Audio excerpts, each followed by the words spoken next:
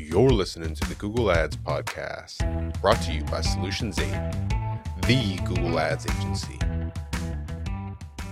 We did something really cool lately on the scalable side of the house. So Digital Marketer's sister company is the Scalable company. Digital Marketer focuses on digital marketing and growth. The Scalable company focuses more on kind of scale, operational efficiency, the two sides of the entrepreneurial coin. And at Scalable, we actually have an event coming up in a few weeks. And so we're doing a lot of testing to promote that particular event, running a bunch of ads and things like that. And somebody gave us the idea of running these problem-centric ads. I was like, what are you talking about? And when he explained it to me, I was like, oh yeah, this is the most obvious thing in the world. We used to do a variation of it 7-8 years ago. It worked so well, we stopped doing it. It was one of those kinds of things. But the idea is really simple, but it's really powerful. What you do is you essentially come up with a list of 30 problem statements that your customer or client would have. Like, how would they say their problem? If you got a sales team, you can specifically just ask your sales team, hey, what are some of the problems that you hear? What are the things that people would say in their own words?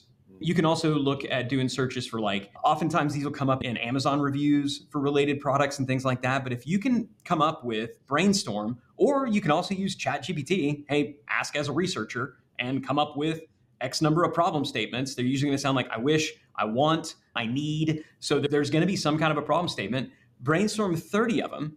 And then we created ad campaigns with an ad where the only thing on the ad, it was just an ugly ad, like a goofy greenish background that was designed to just stick out and not look nice, right? That classic old school. Remember when every Facebook ad had like a hot pink border around it? Every Facebook ad had cleavage and or a hot pink border around it, like in the early days of Facebook ads. It worked like a charm. This is harkening back to the dark pink or the hot pink back border. Ugly color, and the only other thing is just the text of the problem statement in a quote, right? So one of them for our business, because this again is for entrepreneurs, it's, if my business is growing, then why am I making less money? Would be an example of a problem statement that we hear from entrepreneurs. Dude, I really want to double click on that right now. Like you right? Having said, yeah, it's just, there's this visceral reaction in me that goes, I need whatever content's on the other end of this gate.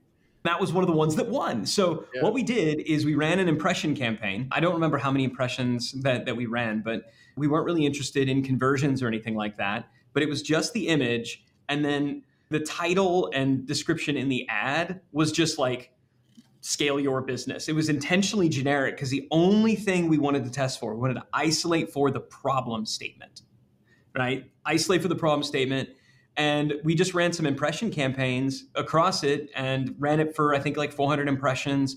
Just took the top 10 in terms of click-through rate and cost per click. Looking at those as a ratio, what were the top 10? Ran it again, got it down to the top 5, ran it again, and then used that to inform headline tests on landing pages, but everything else. And it was just one of the coolest, simplest things in the world. I think marketers overcomplicate this. We need to be speaking into the problems that we solve for. We need to stop talking about our freaking products, stop talking about even the category that we're in, how we're the best in this particular space. Speak to the specific problem. The sweet spot is problem-aware people anyway. So just speak out to the problem, read their minds, engage in the conversation they're having in their own brains. They're likely to click. And what do you know, it worked. And so we got some really cool, not just new ad sets out of that, because then we decided, okay, let's take this ad copy and create a bunch of different ad variations based on this that looked prettier, that was more quote unquote on brand. But let's keep the ugly ones in too and see which wins. But informing the ads, informing the landing pages, informing email copy, it's just a phenomenal way to get real data that I'm not seeing a lot of people do. And it was cheap. It was like hundreds, maybe a couple $1,000s to run that test over a period of about 10 to 14 days. Makes so much sense. And the type of ad, was the question or the statement, was it in the image or was it in the copy itself? In the image. In the image itself. Yep. Oh, okay. In the image itself, there was almost nothing in the copy. Again, like the headline of the ad was like, scale your business. And the other one was, attend this event on how to scale your business. It was intentionally generic. We wanted to isolate just the problem statement itself. In the ad, boom, there you go. Dude, that's a nugget within a nugget too, which is split testing the ad as a standalone element without worrying about the entire rest of the funnel. We used to do that way back in the day, but I swear it's been 5 years. Yeah, we used to do it all the time. We ever took that approach. Yep, all the time. We do it. We got too smart for that. Now we test different ad sets and we don't isolate anything anymore. We're just too smart for that. Yeah. It worked so well, we stopped doing it. Yeah, I think that's a common problem with a lot of marketers, actually. No matter what level you're at. Oh, I used to do that thing and now I don't do that anymore. Like one of the things that now it's like a new strategy is awareness, which is create like a blog post or a healthy, like a nice educational piece of content, which is a gateway into ultimately the solution that you're trying to sell on the back end. Just run that and then use all that data to figure out what your potential messaging could be for your conversion ads, or at the very least, just at the very top of the funnel, and then just retarget them with an actual call to action, a conversion ad. This is like a new strategy. I remember talking about this 7 years ago. Yeah. That was the strategy when retargeting first came to Facebook. It was buy ads to content to build your pixeled audience to then make the ask. And I remember back in the day, the net cost per lead was lower if we basically had them click on what was the equivalent of 2 ads. 2 ads. Because the initial ad cost was so inexpensive that because it was good content and it got shared and all that stuff, that when it was an ad going to good content, it actually got shared. Then it could be, what if we just put the content in the ad itself? Oh, we can actually put videos in these things now. Right. Then we all just got impatient and greedy. Yeah. And so I think so much of this is discovering what were the things that used to work before we all got impatient and greedy. Yeah, we got impatient, greedy, and spoiled. It started to work so well that it just money came. Like, why would I get in the way of money? And so we started running these ads that were converting like crazy. And then when that stopped working for all the various reasons that we talk about, then now it's back to basics. I think so many direct response or performance marketers just wanted to go for that first touch sale or first touch opt-in, first touch level of consideration, name, email address, without putting anything in front of it.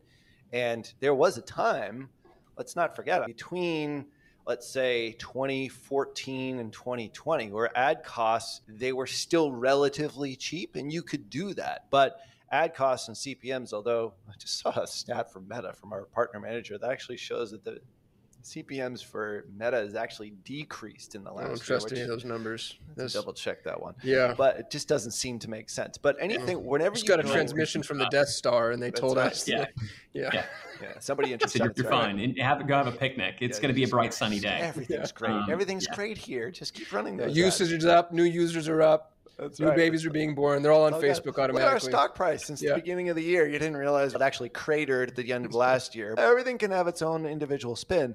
But the point is, like, that ocean for website conversions, I don't care what niche you're in, is an expensive, bloody red ocean right now. So you have to start thinking about different ways in which to approach the market. I think this is a brilliant way of doing it. And image with interview your sales team, interview your customer service team, find out what the real problems are, and just test this strategy. Super smart. I'm curious, and this is a long nugget, by the way, but it's a really good one, that when they did actually click, where did they go? Did they go to a call to action page, or was it more content? Because you weren't necessarily looking at that as your success metrics. You were looking at CPC, you were looking at CTR, but where did they go? I'm just curious on that, what that next click was. In this case, they went over to the event, an abbreviated event sales page to buy a ticket. And it was cool. We did actually sell some tickets. I didn't necessarily think we would. And we did two-step it, where the first step was to ask for name and email address, because I didn't think that we'd have a lot of conversions, and I wanted our sales team to follow up with them to actually sell the tickets. During this whole test, I think we sold a handful of tickets, but those handful of tickets pretty much offset paid for the cost of travel. Yeah, pretty much paid for the test. It's not enough that I would have just kept running that as is, but the data was hugely valuable. That's awesome. Yeah, if you can test for free, that's a really big deal. Yeah. And I just puts you in a friendlier position. This can also be done in a couple $100 budget too. Like, you guys went a couple $1,000s, which in the grand scheme of things is obviously small, but this can be done. And we tell this to customers of ours, like, you can test this strategy for like 1% of your total ad budget just to see if we get any play out of it. I think it can be done at a very small scale. And you're going to see too, like, those impressions that you get are going to be at a fraction of the CPM of the website conversion ones that you would run, where you're actually asking for a name or an email or a registration or a small purchase, that kind of thing. Yeah, you're right. And it's a good point. What I would have preferred to do is just what you said, which is test for less over a longer period of time. Because the event is coming up quickly, we needed speed. And so we were willing to pay more for speed.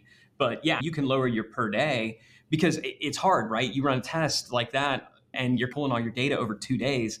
It's probably right. But the reality is some stuff can happen in those 2 days. Like who you get shown to could be different than normal. So I'd rather spend less, have it spread out over a longer period of time.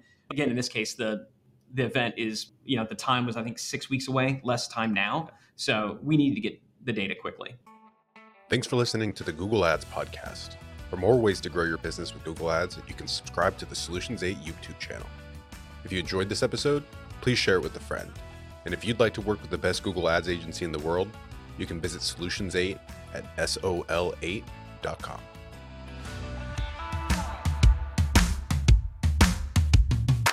Costum here. If you're running Google Ads, even if your campaigns are successful, my years of experience have taught me that there are almost always enormous improvement opportunities. Now, what if the best Google Ads agency in the world was willing to review your Google Ads campaigns for free and provide you with a comprehensive action plan, no cost or obligation? Notice, I didn't say audit or evaluation. I said action plan. A bullet point by bullet point breakdown of exactly what needs to be done to improve your Google Ads campaigns. Yours to keep, no cost or obligation. Head over to sol8.com to get a free Google Ads action plan customized for your business. No strings attached. That's sol8.com. SOL, the number 8.com.